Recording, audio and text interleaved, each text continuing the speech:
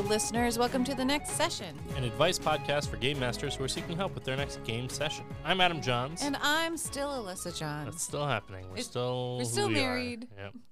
Still these people.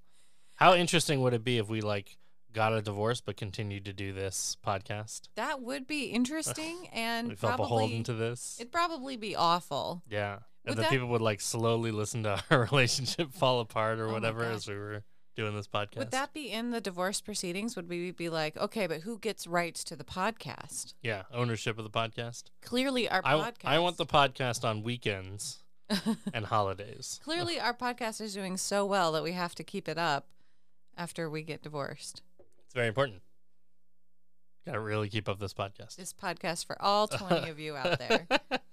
All 20 of you, faithful, loyal listeners. Faithful, loyal listeners. It's actually going down as we're talking about it. No, this is much worse. This is awful. All one listener who is probably your brother. I'm sorry. Hi, Ben. I'm sorry, Ben. All right. Well, let's do it. Let's do a next session help, and maybe our listener count will go up somehow. And maybe our marriage will be saved. The secret to a healthy marriage. Podcasting. Next session help. Podcasting. Okay, next session help comes from Fatality. Ooh. Well, fatality. That's how I'm choosing to maybe it's interpret an it. Fatality. It would be fatality. Fatality. Fatality. It's OOF, so it could be like OO fatality. OO fatality. You know. I can't believe it's not so. So, fatality. Fatality says, an interesting character idea was recently brought up. Player is thinking of something along the lines of Moon Knight. Ooh, okay. Are we about to spoil Moon Knight? Yes. If you haven't watched Moon Knight, this question may spoil Moon Knight. Sorry. Skip ahead some amount of minutes. Well, you know what? I'm going to say 5 minutes. Skip ahead 5 minutes. We haven't been putting ad breaks in. We'll put an ad break in just for people who haven't seen Moon Knight yet, and then skip to the ad break. Yeah. And so you're welcome, everyone. We're giving you an ad. Yeah. So skip past the ad break if you don't want spoilers. Well, listen to the ad and give us cents on the dollar. That'd be nice. Yeah, there you go. There you go. Listen to the ad. Hey, it's us again. Anyway, an interesting character idea was recently brought up. Player is thinking of something along the lines of Moon Knight. One body, different personalities, and souls fighting for control of the body. When they change and how often they change is open for me to decide. Could be hours apart, days apart, I don't know. Throw any ideas you have at me. I'm in need of some inspiration on this one. Thanks. Oh, man. This is such a tough question, and I have lots of reasons why it's tough. Let me start with, there are a lot of challenges with having players play more than one character. What? The real challenges don't get so much into game balance as, you can have players play more than one character and still keep the game balanced. If you have 3 players at the table and one of those players is playing 2 characters, you effectively have 4 players at the table, 4 characters playing at the table, and you can balance accordingly. The big problem is that most of the time when people want to play more than one character, they are going to ignore one of their characters until it's convenient not to do so. Right. I can't say this is universally true. I played in a game all through college where I had a player, shout out to my good friend Gareth, who played a paladin character who had an apprentice and would absolutely jump back and forth and give even screen time to those characters, and developed both storylines building on each other so that they could have these interesting intertwining storylines that also included the other players at the table. But I will not say that is universally true. I've also had more than one player try to play 2 characters at the same time and wind up either taking up so much table space that nobody else can really do anything, right? They're playing 2 characters in order to take all the screen time away from everyone else, or they are taking up or they are just playing that one character and the other one's a character who can solve the problems that the first character couldn't solve, right? So I've got a wizard character and then I've got a big strong brute or whatever because my wizard's not strong. It's literally the only thing my wizard can't do is strong things. And so then I mostly play the wizard character, but then every once in a while I go, big strong brute character, come over here and lift this big rock that my wizard can't lift. Hey, detective character, you could solve this. You have a better yeah, you have a high intelligence or whatever. And that's a bad way to play the game, because it really means that you're no longer relying on your teammates. So the big question that I would always say so we haven't even gotten to the meat of the question, but the big question whenever somebody wants to play more than one character that I always ask is this, I ask myself more than I ask the player, is this about this player trying to solve all the problems on their own instead of including their teammates, instead of relying on their teammates? Or is this about wanting to have an interplay of lots of awesome role-play moments, lots of awesome backstory that can then be incorporated and shared with the whole party as a whole? Because I also don't want them to just role-play back and forth, them talking to their own character or whatever. I want them to still be including the other players in that. Now, that doesn't get into this Moon Knight thing, this idea of multiple personalities all built into one body, or multiple people, souls, however you want to think about it. Fighting for control. Yeah. And I should mention, as I do have a mental health background, that the representation in Moon Knight is not necessarily a good representation of dissociative identity disorder in every respect. Yes, there's a big asterisk on that show. But I will say it makes for a great show. It's a fun show, and I think it's a worthwhile show to watch. And I think that Oscar Isaac does an amazing job delivering that performance. He's proven himself to be a very good actor through this. And I have to say, I've only ever seen him in Star Wars and this. And now I'm going to go back and look at all the other things he's been doing.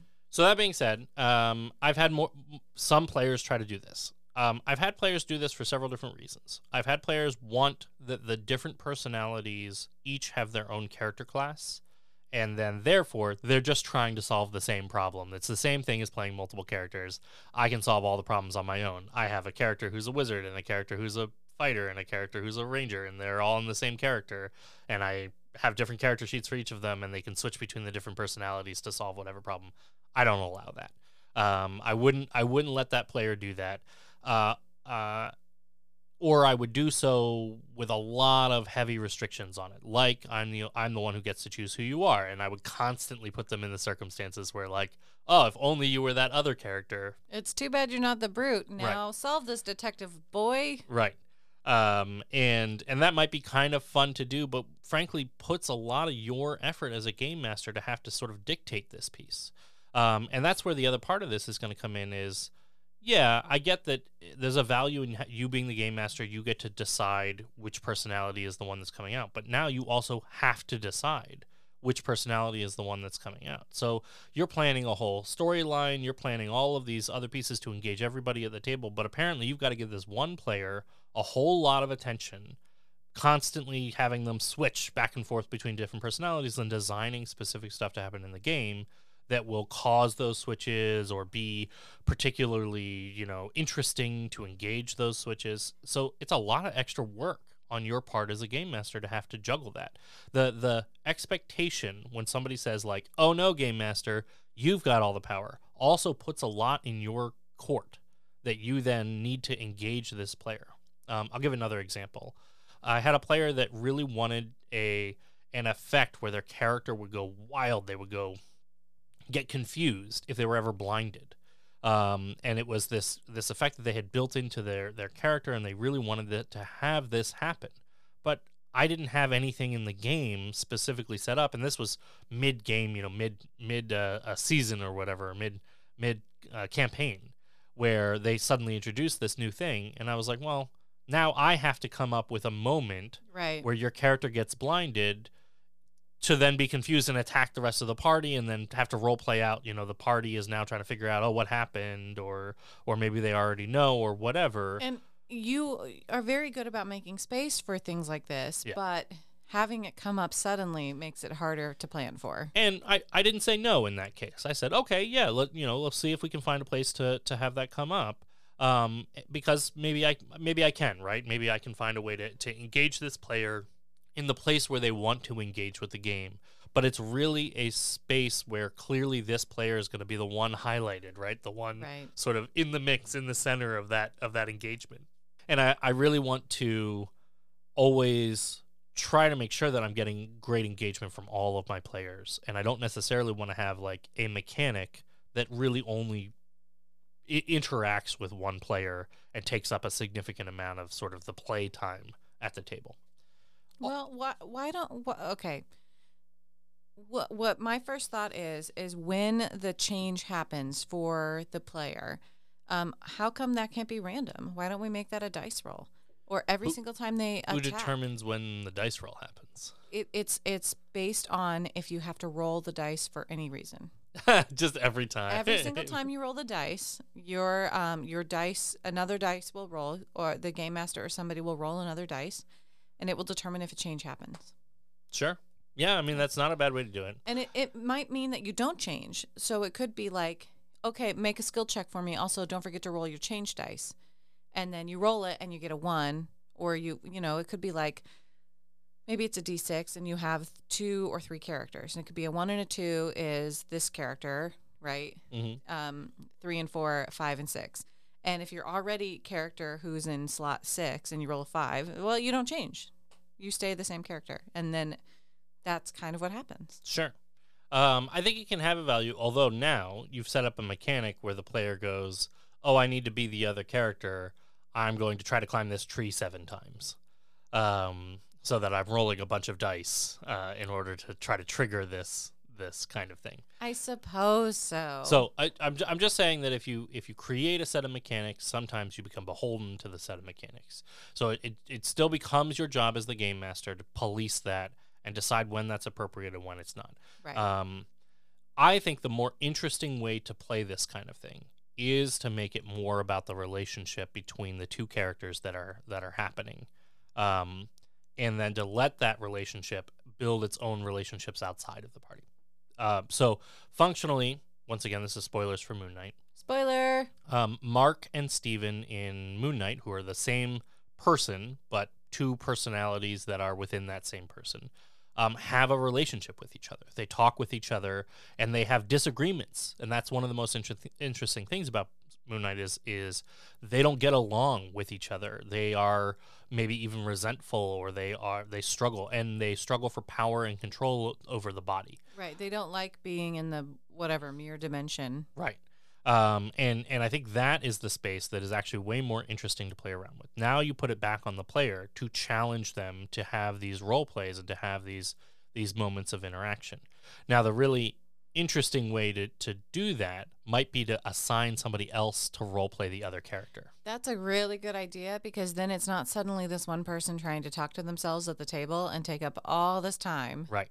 And so then your player does the roles and everything like that, but there is another player at the table who's agreed to be the interaction as this other personality, who sometimes comes out, and now that other player is having to role play that interaction. And that could be a really fun way to do that. You could also say the game master gets to be the other personality. Sometimes you do this when you have like an intelligent item. So you've got a sword that can talk or something like that, or a pet that is intelligent enough to interact with the player, and you let the game master take on that role, which can be a fun way to then have sort of game master to player role play that happens back and forth. But I think it's way more interesting to have it be the dynamics. You know, now the character needs to convince the other character to let that swap happen.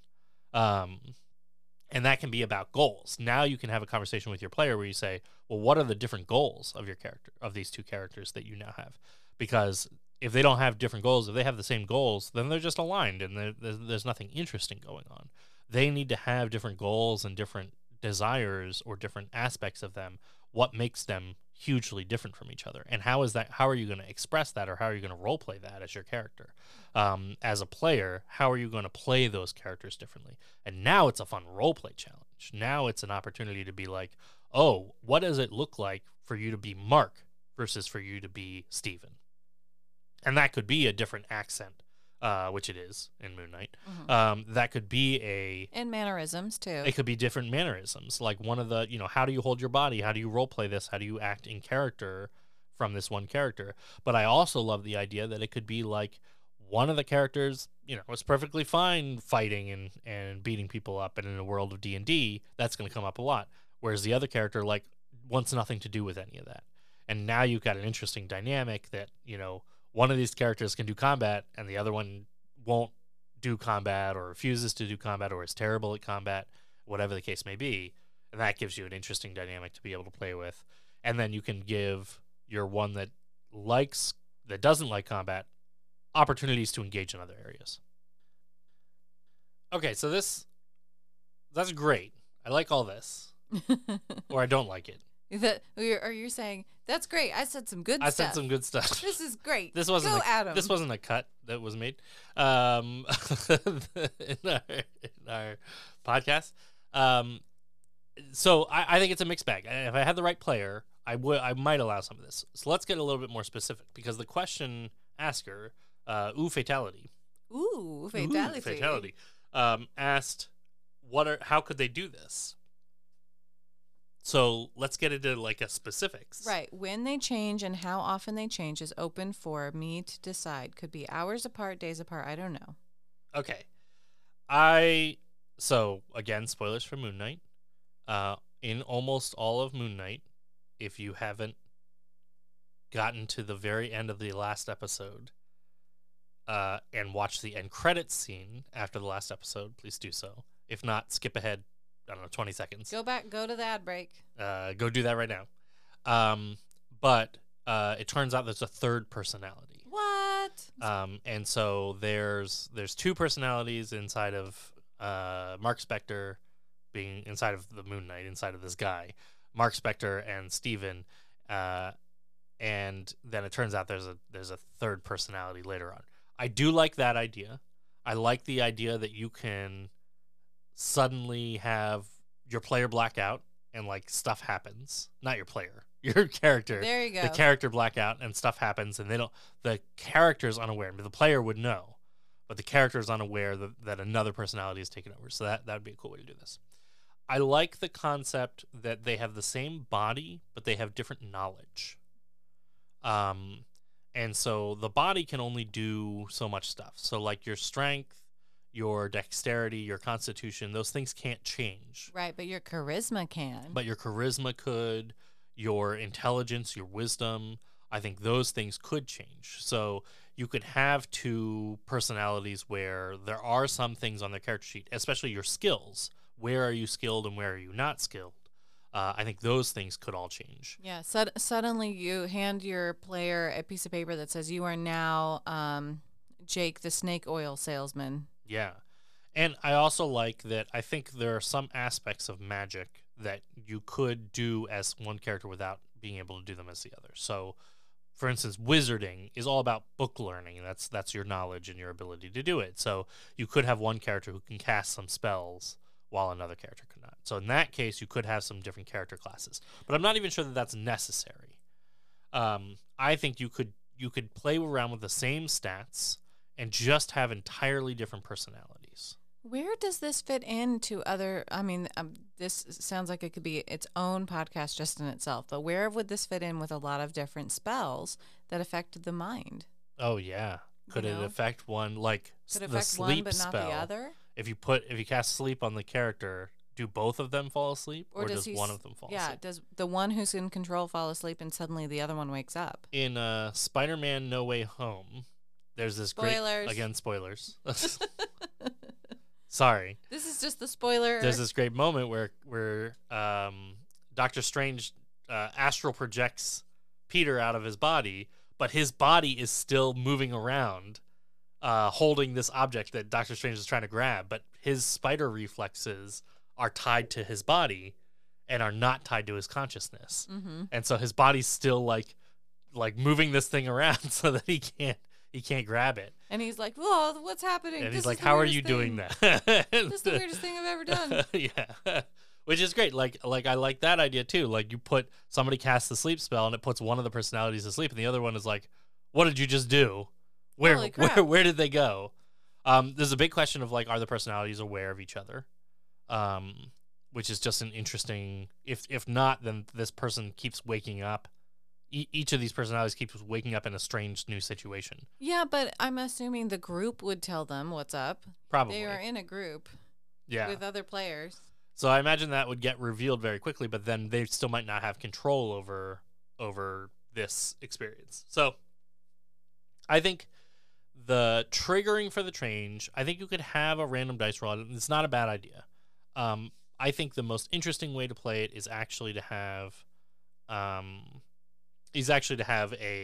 the triggering for the change to be based on the circumstances, where you put it on the player, put the onus on the player to say, if you really want to do this, then I want you to find moments where a change is triggered, and ideally they will be not ideal moments. They will be moments where, like, oh, this is a bad timing. Yes, but as you said in the beginning, this is something that you would do is Yes.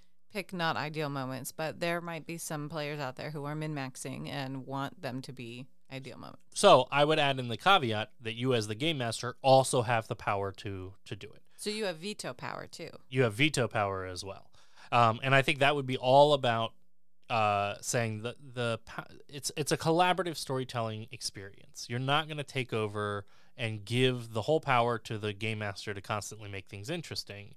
You're going to say, look, player, you want to play this kind of character, here you go. I'm giving you the power to make it interesting on your own, but I will occasionally, because I know a little bit more about what's going to happen, or just because I want to mix things up for you and make things more challenging sometimes, I will sometimes change it for you, and you don't get a say, and you can't just immediately change it back. And I think that would be an interesting way to do it. And now it's not necessarily tied to a dice roll. It's just about what serves the story, what serves the circumstance, what is the most interesting thing to have happen in this scenario or this interaction. It could also be that a character only comes out when a certain event happens, like you take enough damage, True. Suddenly someone else comes out. And that could be also your space for maybe this third personality, right? Is you're down to very low hit points. The third personality comes out to sort of save you, maybe in a very violent way. Hulk style. Yeah.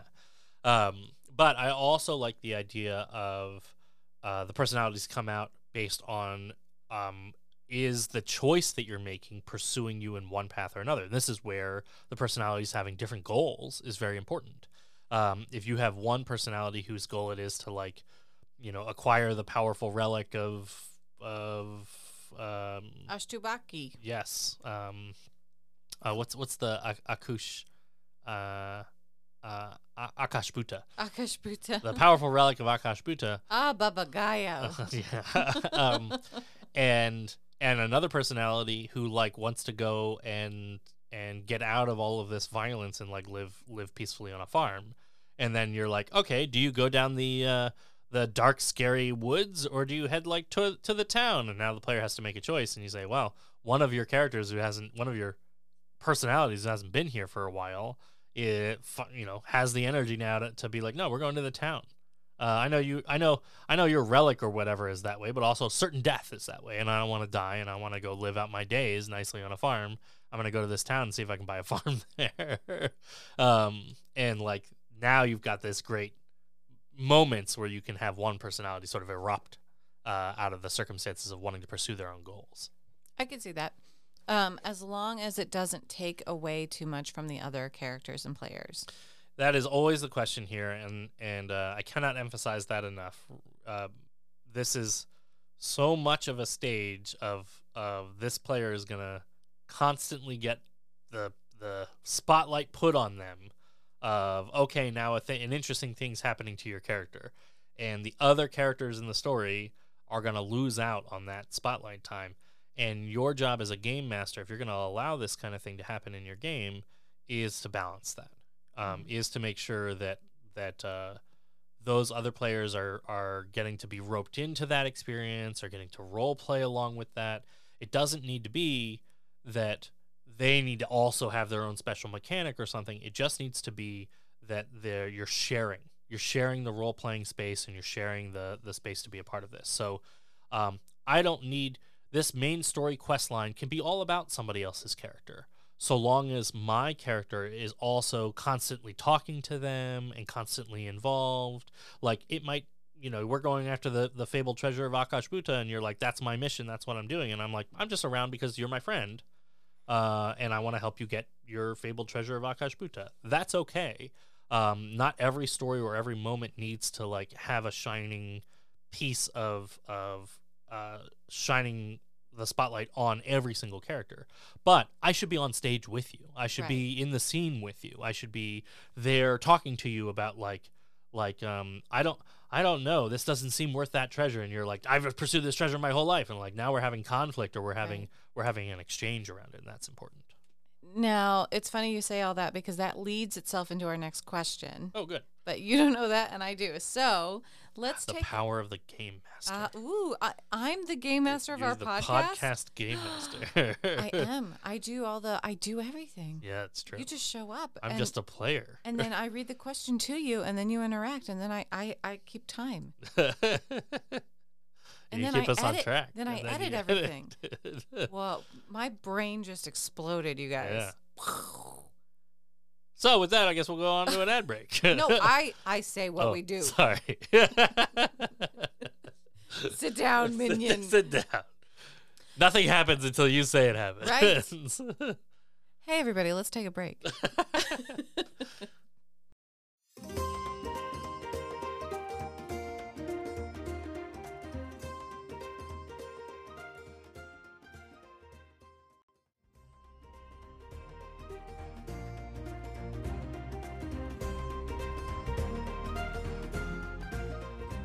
And we're back.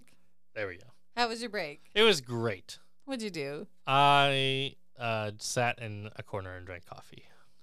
Oh. It was a nice corner, though. Oh. Yeah. I think it might have been like a real 90 degrees. Yeah. Actually, you're in a padded corner. Could have been 89 degrees. You're in a padded corner with a curve. It's true. There's actually no corner. It was very padded, though. Yep. Yep. Hey, we're back, and this is our Ask a GM question from Mr. Picky. Mr. Picky. You can pick your nose. You can pick your friends, but you can't pick your friend's nose. Your nose friends. Is that what you're doing, Mr. Picky? Or are you just picky? Maybe he's a picky eater. Maybe. He just has very specific preferences on everything. Is there a Mrs. Picky? Or maybe another Mr. Picky. I don't know. I always think that the question of like, is there a Mrs. whatever your last name is, as like an introduction, like I'm gonna hit on you. Yeah, like a pickup line. Yeah, it's like a pickup line, which is just such a funny way to have a pickup line in my mind. Well, in most cases, you can look for a ring, I suppose. That's true. But that's like the purpose of the ring. Is that the purpose of the ring? Yeah. I thought it was something about like binding in forever loop or no, it's something. To get creepy guys to stop hitting at me on a bar. Oh, is that it? Yeah. Oh. So I can do the Beyonce. If you like a do. I can't is that sing what you it. do when you? Yeah, I can't sing it for realsies because we'll get sued. Although if we did get sued, it meant that Beyonce listened to our podcast. No, Beyonce's attorneys listen to her podcast. You know what? That's close enough. That's close enough. I'll take it. Beyonce's attorneys. I'll take it. Okay. Mr. Picky, thank you for that dream. You made that happen. You made that happen, Mr. Picky. Mr. Picky says, how do I handle the fact that one of my characters is my favorite? Oh, man. I will disclaim that I think my players are all having a good time at the moment. At the same time, I don't trust them to tell me if they're not having a good time. I have a player who wrote a backstory that gave me a lot to tie into my world, which I did. And it's been a lot of fun running the game and giving him hints to his origins. On top of that, they're at the level in the Seafaring campaign that they don't really need someone else to be captain, and he ended up being the most qualified. He is at this point close to being the main character, and I worry that I'll be forced to give him more attention, especially with a party with backstories that are all difficult to tie into. So, how do you handle that? This is... Okay, so before I get into answering this, have I done this to you? Yes. because I've definitely noticed in the past that we have had moments where I feel like this storyline is very centered around my character, and our friend Zach, who's also been on the podcast, has done the same thing, where I'll like come up with a character and then we're pursuing down the storyline, and I'm like, this seems very focused on my character's backstory, and I don't mind.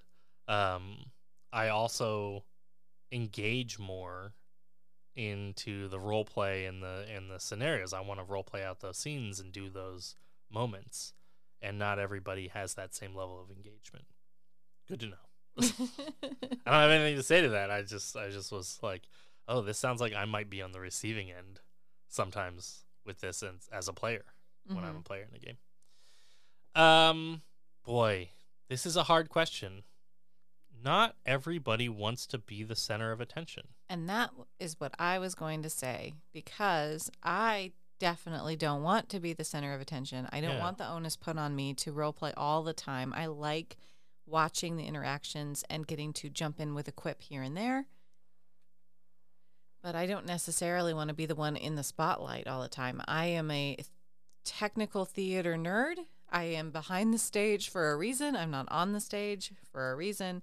And I don't necessarily like being in the center. However, I don't want to be forgotten. Yeah, I mean, I think the difference here is that there is a level of engagement that's still an interesting way to engage in the storyline. That's still an interesting way to engage in what's happening without having to be the center of attention. And there are some players who really like being the center of attention, as well as really thrive well in that role. And I would encourage most game masters to think of their players as where do they thrive and what do they enjoy, more than specifically like just their backstory or just their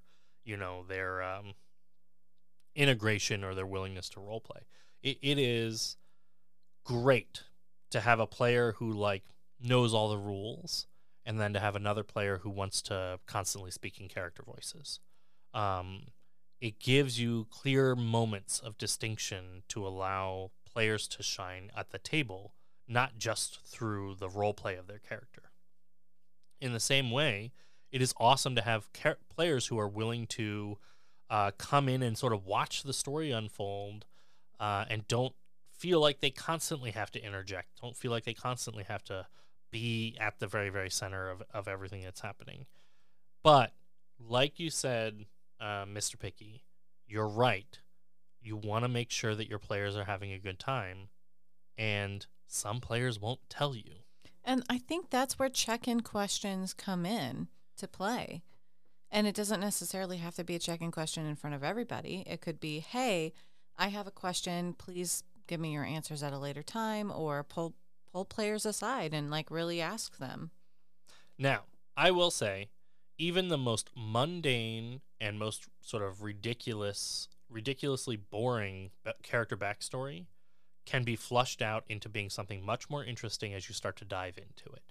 And I would encourage that potentially all these other player characters, where their storylines are not nearly as interesting or harder to tie in, would do a lot better if you would invite the players to elaborate and tie in the storylines on their own. Oh, that's a good idea. So if it was me in this circumstance, I might call this out very explicitly to the whole table.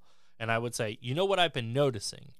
I'm noticing that we are focusing on we're focusing on Bradley's character a lot. And this main storyline, and I think Bradley's character's backstory is really interesting for us to sort of pursue on a whole storyline. And I think I like our storyline as it is. However, I am noticing that we're focusing a lot on that character, and I want to make sure that everybody else's backstories are tying in or being touched on.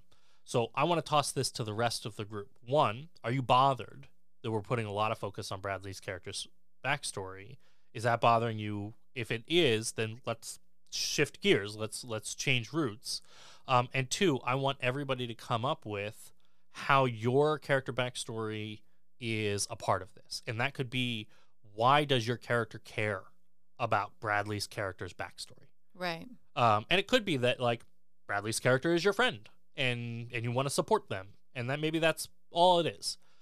Or it could be Bradley's character's backstory to dethrone the king that murdered his brother or whatever, also coincides with your backstory of you are trying to get a different family member to be throned, to become the queen Yeah. of the realm, and so dethroning the king, pursues your own needs as well, in addition to helping Bradley's character. And I think it's important for everybody to have those kinds of reasonings. Like, why are you adventuring together? Yeah. Why are you still going to continue on the path with everybody? And it could be, I need the protection of everybody. Right. But ultimately, why do you need the protection of everybody? You could go live in a town, and not be an adventurer. Like, why bother continuing to be an adventurer with these people? Mm-hmm.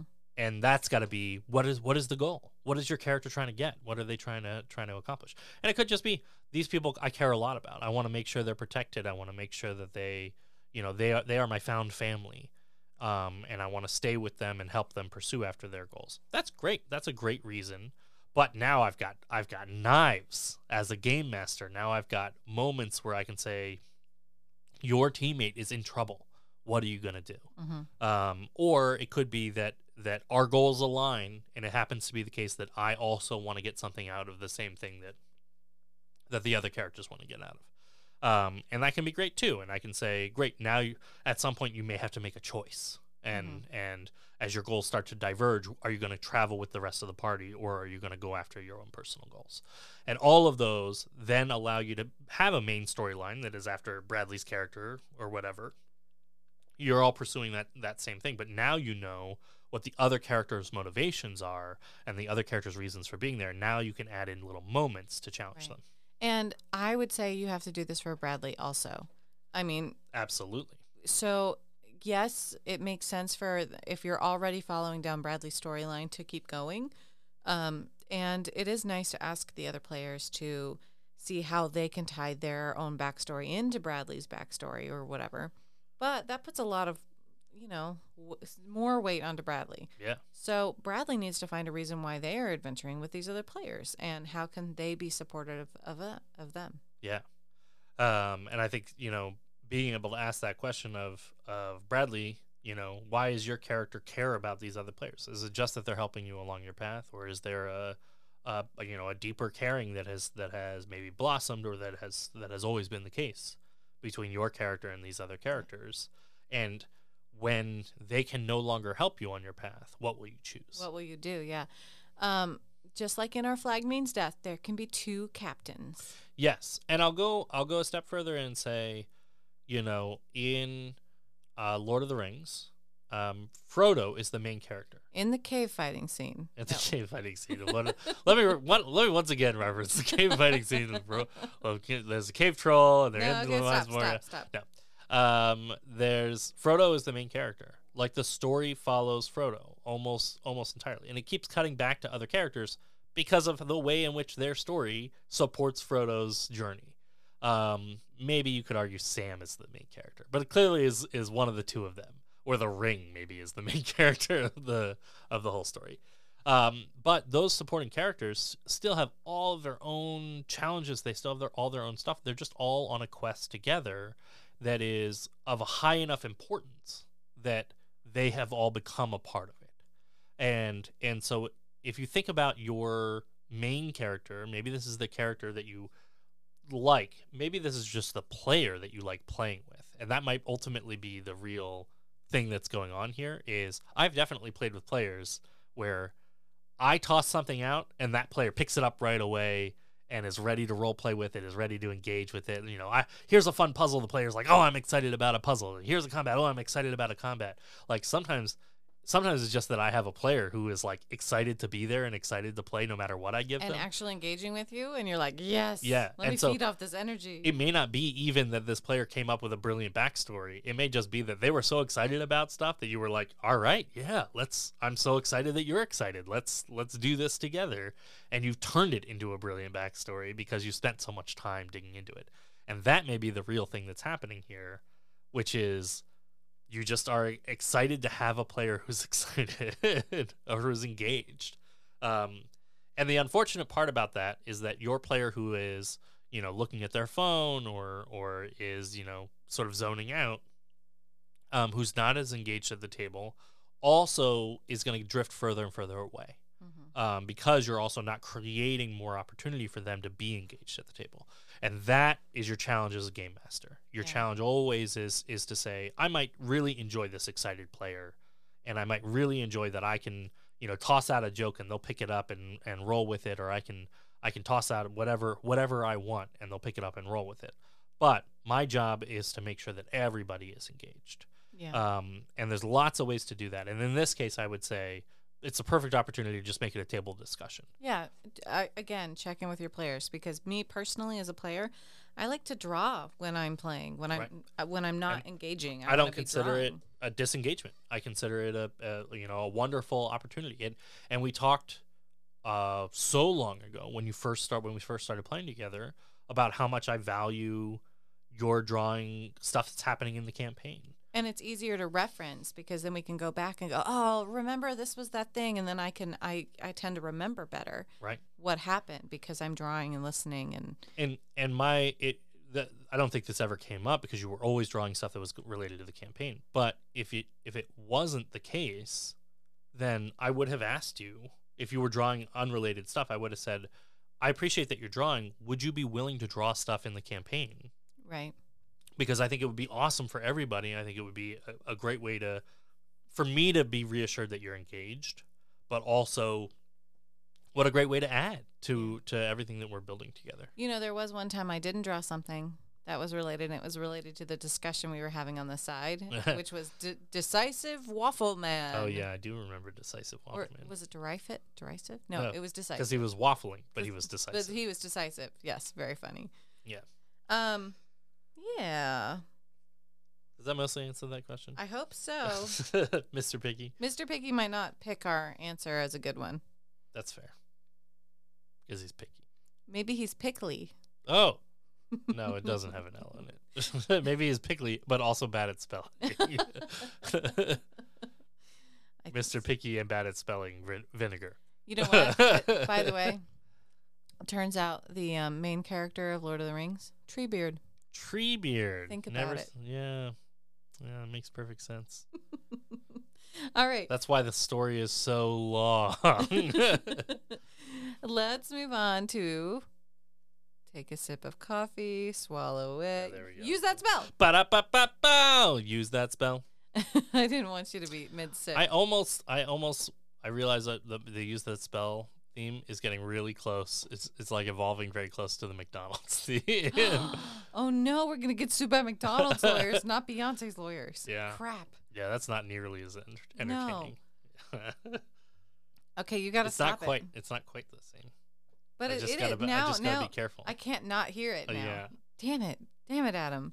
66 episodes. We gotta use that spell. No, I'm gonna keep it. I think we were here first. We most definitely were not.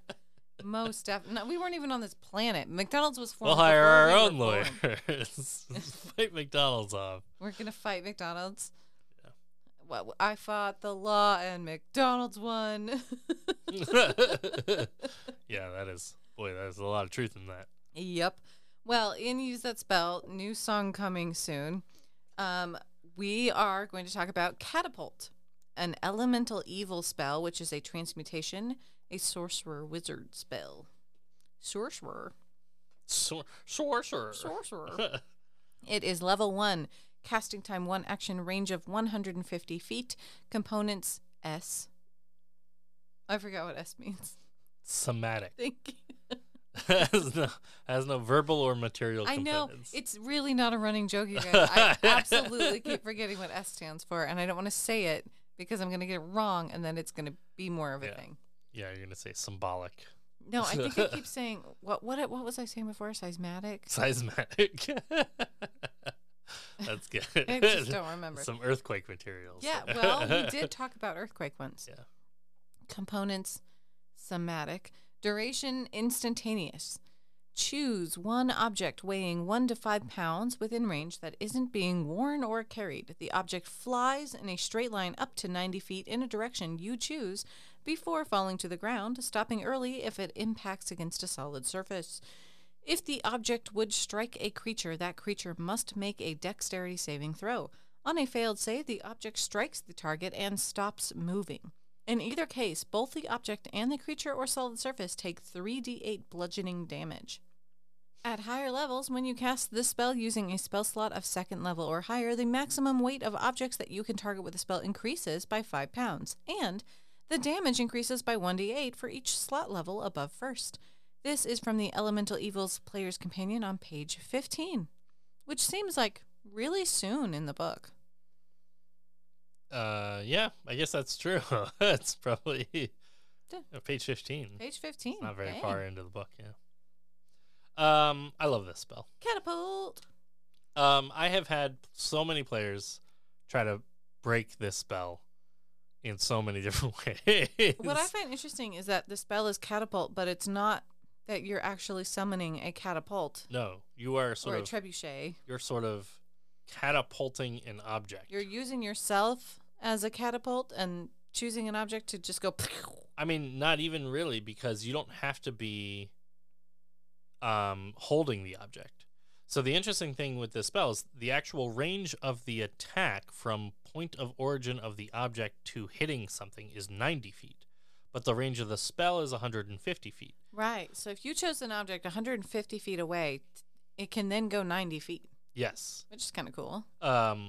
So really, like, this is a wildly long range spell if you happen to go that distance. Although I might argue that the target has to be within the 150 feet. I probably wouldn't make that argument. I'd probably allow it.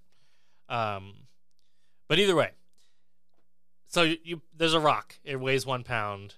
You select it. It can be anywhere within 150 feet. You select the rock, and then it flies up to 90 feet, smacks somebody in the head. Does you hope. 3d8 blood. You hope. Does 3d8 bludgeoning damage to the person it smacks and the rock that you threw. So you could pick something 150 feet away from you and then have it target the same, like, back towards yourself. Yeah. To fly 90 feet this way. Yeah, that's true. So you have to have something within 40 feet of you and be like, something's 40 feet away. Get it. Rock 150 feet over there. Yeah. Man, you have good eyesight. Yeah, right? Dang. Apparently you're good at picking this stuff out. Or, hey, also, remember that rock I passed 150 feet ago? I think one. I think the object weighing 1 to 5 pounds is very interesting. Like, you How can't would you pick know? a feather. I mean, I just would assume the spell wouldn't work if it was, it's like a video game view. Like, I go to start casting the spell, and then all the objects that that weigh 1 to 5 pounds light up in they green. Have an outline. They have an outline around them. Yeah, these ones are selectable. If only. Yeah.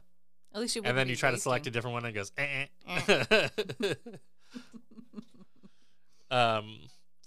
So, but I like that, like, you can't just pick a feather and smack somebody for 3d8 bludgeoning damage with this feather traveling super high velocity. Well, I suppose if a feather was traveling that fast, the end of it could be very pokey. But you could have a 1 pound bag of feathers, which would just be a pillow, I guess. Whoa. This is an smack Adam, this ultimate pillow fight. The ultimate pillow fight. Yeah. I'm sorry. I cast Catapult. Yeah. What? This is just a friendly game. Oh, I win. How heavy is the pillow? I win. 3d8 bludgeoning damage. Man, that pillow can really, really smack somebody. So interestingly, a trebuchet, all trebuchets are catapults, but not all catapults are trebuchets. Oh man, the trebuchet subreddit would be very upset at you. What? They hate catapults. Well, I know, but I'm sorry. All trebuchets are catapults. Yeah. They just have to deal with that. I once knew somebody who built a trebuchet in their backyard, and then they threw flaming watermelons. They had a huge yard. Was it 1 to 5 pounds? I think it was much heavier than that, actually. It was a very large trebuchet. No, the watermelon. Yes. I think it was heavier than 1 to 5 pounds. Holy crap, that's a big It watermelon. was a big trebuchet. Yeah, literally the Wikipedia for trebuchet is trebuchet, French, is a type of catapult Yeah, that uses a long arm to throw a projectile. So either way, I like this spell. So I've had people try to break it. People constantly forget the 1 to 5 pounds thing. So they want to like fling their friends? Yes, they want to fling somebody else into somebody else, which is like, no, not unless that first person is 1 to 5 pounds in weight. It's a pixie. People somehow really ignore the not worn or carried thing and want to fling stuff that's on somebody or something, someone's holding a sword and they want to fling the sword 90 feet in some other direction. And I say, no, it very, very specifically says it can't be an item that is worn or carried. Now, I would allow that if it is an item that is being worn or carried by you, you could catapult it. You're willingly letting it So go. if you knock a sword out of someone's hand and then you could cast catapult. Yes, if a sword was on the ground, It's you not could cast that catapult. it's a thing that can be worn or carried. No. This is also something that comes up sometimes in other spells, not necessarily specific to catapult, but people constantly try to like catapult an organ out of somebody's body or something like that. Ew. And I go, no. Your organs, the things inside of your body, are considered worn or carried. You cannot like just target stuff that is like on somebody's body or in somebody's body in order to like use it for your spell. Those are considered worn or carried. That sometimes happens. So interestingly, You also are occupying the space that is the space inside of Right. all the space inside of your body is also being occupied by you. right, and you're much heavier This, than this comes up when people want to create or destroy water, and they say, "I want to create water in your lungs," and I say, "No, that's being occupied." If the object were to hit a player, they do a dex saving throw. On a failure, they take damage, but it never says to take half damage on a miss. Correct. Which is interesting, because it's a saving throw. Yeah, I mean, not all of them get half damage. This was actually an interesting change with 5th edition, because a lot of like 3.5 and stuff like that would do half damage on miss as a pretty standard thing. 5th edition has quite a few spells that don't do half damage on a miss, and they have it's effectively like the spell does a little bit more damage than it might have otherwise. I mean, 3d8's quite a lot of damage for a level 1 spell, Right. but if you miss, you get nothing. Yes, I suppose so. You figure Thunder Wave does 2d8 damage, although it can hit multiple targets. But I think the real power of this spell is the ability to literally huck any object in a direction at high velocity. Would it continue after it misses you? Until it hits something, yeah, I would assume so. But only up to 90 feet. Correct. Okay. All right. Sorry. I would picture it like it is being flung from a catapult. That's what I'm trying to picture. I'm trying to picture that. It isn't continuing to have velocity. Continuing to have like acceleration behind it as it is traveling towards you. I would say it accelerates at the moment that it is flung, and then 90 feet is just the general amount of distance that it can travel. So, okay, so here's my question. Does it have the chance to hit a second creature behind it? In the same way that... So if they're in a line by the and they rules, miss the first person. By the rules of D&D... It doesn't hit them, so it doesn't stop. Would it hit the next person? By the rules of D&D, no. It would work the same as an arrow shot. If I shoot an arrow at you and it misses, it doesn't. I don't then continue to roll dice on every single target potentially behind you. In a line. Right. So the rules of D&D just assume that if it missed you, it misses everything. It misses everything. It's a however, big fat miss. By the rules of physics, yes, it would definitely like just because you dodged out of the way doesn't mean the person behind you did. And that might be my teammate. That might be anything else. And the same thing also goes for the fact that like I can catapult, and even though my teammate is standing in the way, I can still hit the target right behind my teammate. Well, I think what's different is that you're not picking a target; you're picking a direction. Yes. So that's where it comes. It's a little hazy in my mind. I mean, you are picking a target. You're picking the specific target that. I see what you're saying because it says the object flies in a straight line 90 feet in a direction you choose, stopping if it impacts a surface. Right. If it would strike a creature. Oh, that's very interesting. Right. I've never noticed that. Right. So if, for It's instance, like anything in the path of the projectile could be hit. yes. Like So it could hit a tree. based on the wording of this, I think you're right. Yeah. I think the rules as written on this, as it's stated, is it will travel until it hits a creature or a surface, and that creature or surface is when it stops traveling. Right. So they have a chance to dive out of the way. So, But if they dive out of the way, it's still going. yeah, on a failed save, the object strikes the target and stops moving. It doesn't say it doesn't say on a succeeded save, but it doesn't say this, but it would make sense. It says that it continues to move 90 feet until it strikes the surface or a creature. And in either case, that's when it stops, which means that you're absolutely right. If I have my teammate, first of all, if the object is hitting an enemy and my teammate is in the way, it will hit my teammate first. Yeah. So my teammate must roll a saving throw Yeah. before. That's how I And would if my rate it. teammate dodges successfully, the next creature in the line must roll a saving throw until a creature fails to dodge out of the way, or it hits a solid object, or it travels 90 feet. Yeah. Yeah, I never noticed that. That is absolutely how this is worded. Huh. Well, there That's you go. very fun. I am definitely going to hold somebody to that the next time they use Catapult. And then you're going to go listen to the podcast Yeah. and you'll know why. Do I have news for you about the way Catapult is worded? Obviously, people, if you disagree with us, please drop us a line and argue. That would be great. Yeah, I would love that. Any feedback at all is wonderful. Bring on the haters. I mean, I don't want hate, but I will argue with you. That's true. Happily, with a big smile on my face. You know what? Adam does argue with a smile on his face, and it's true. infuriating. I absolutely love it. I could have been an attorney in another life. No, everyone would smack you. I think that's look, except for other attorneys, we'd just be smiling at each other as we argue. Beyonce's attorneys. Well, my vote for Catapult is it's fun. Yeah. And it seems like a lot of fun to use, and I love it. I agree. I think Catapult is fun, and it's level 1. I think it's a great level 1 spell that you can use. With that, I guess you should contact us. You should send us your questions. Send you us can your send us your love. questions Send and us your your love love and and your your feedback and your hate. And your 5 stars and on your 5 stars on what whatever is it? podcast network. What is that? Apple? Whatever. Whichever ones. Watermelon. Watermelon. Whichever fruit you like to listen to your podcasts on. Fruit of the loom. So give us 5 stars on your underwear app. And you can find us at nextsessionpodcast.com for our website where you can submit a question. And we're on Twitter and Facebook at The Next Session. You can also find us on Instagram at Next Session Podcast. And I'm sorry, all of that is confusing. It's because I set it all up wrong. Well, oh well. Sorry. So I'm Adam Johns. And I'm Alyssa Johns. Tune in next time and we'll help you prep for your next session.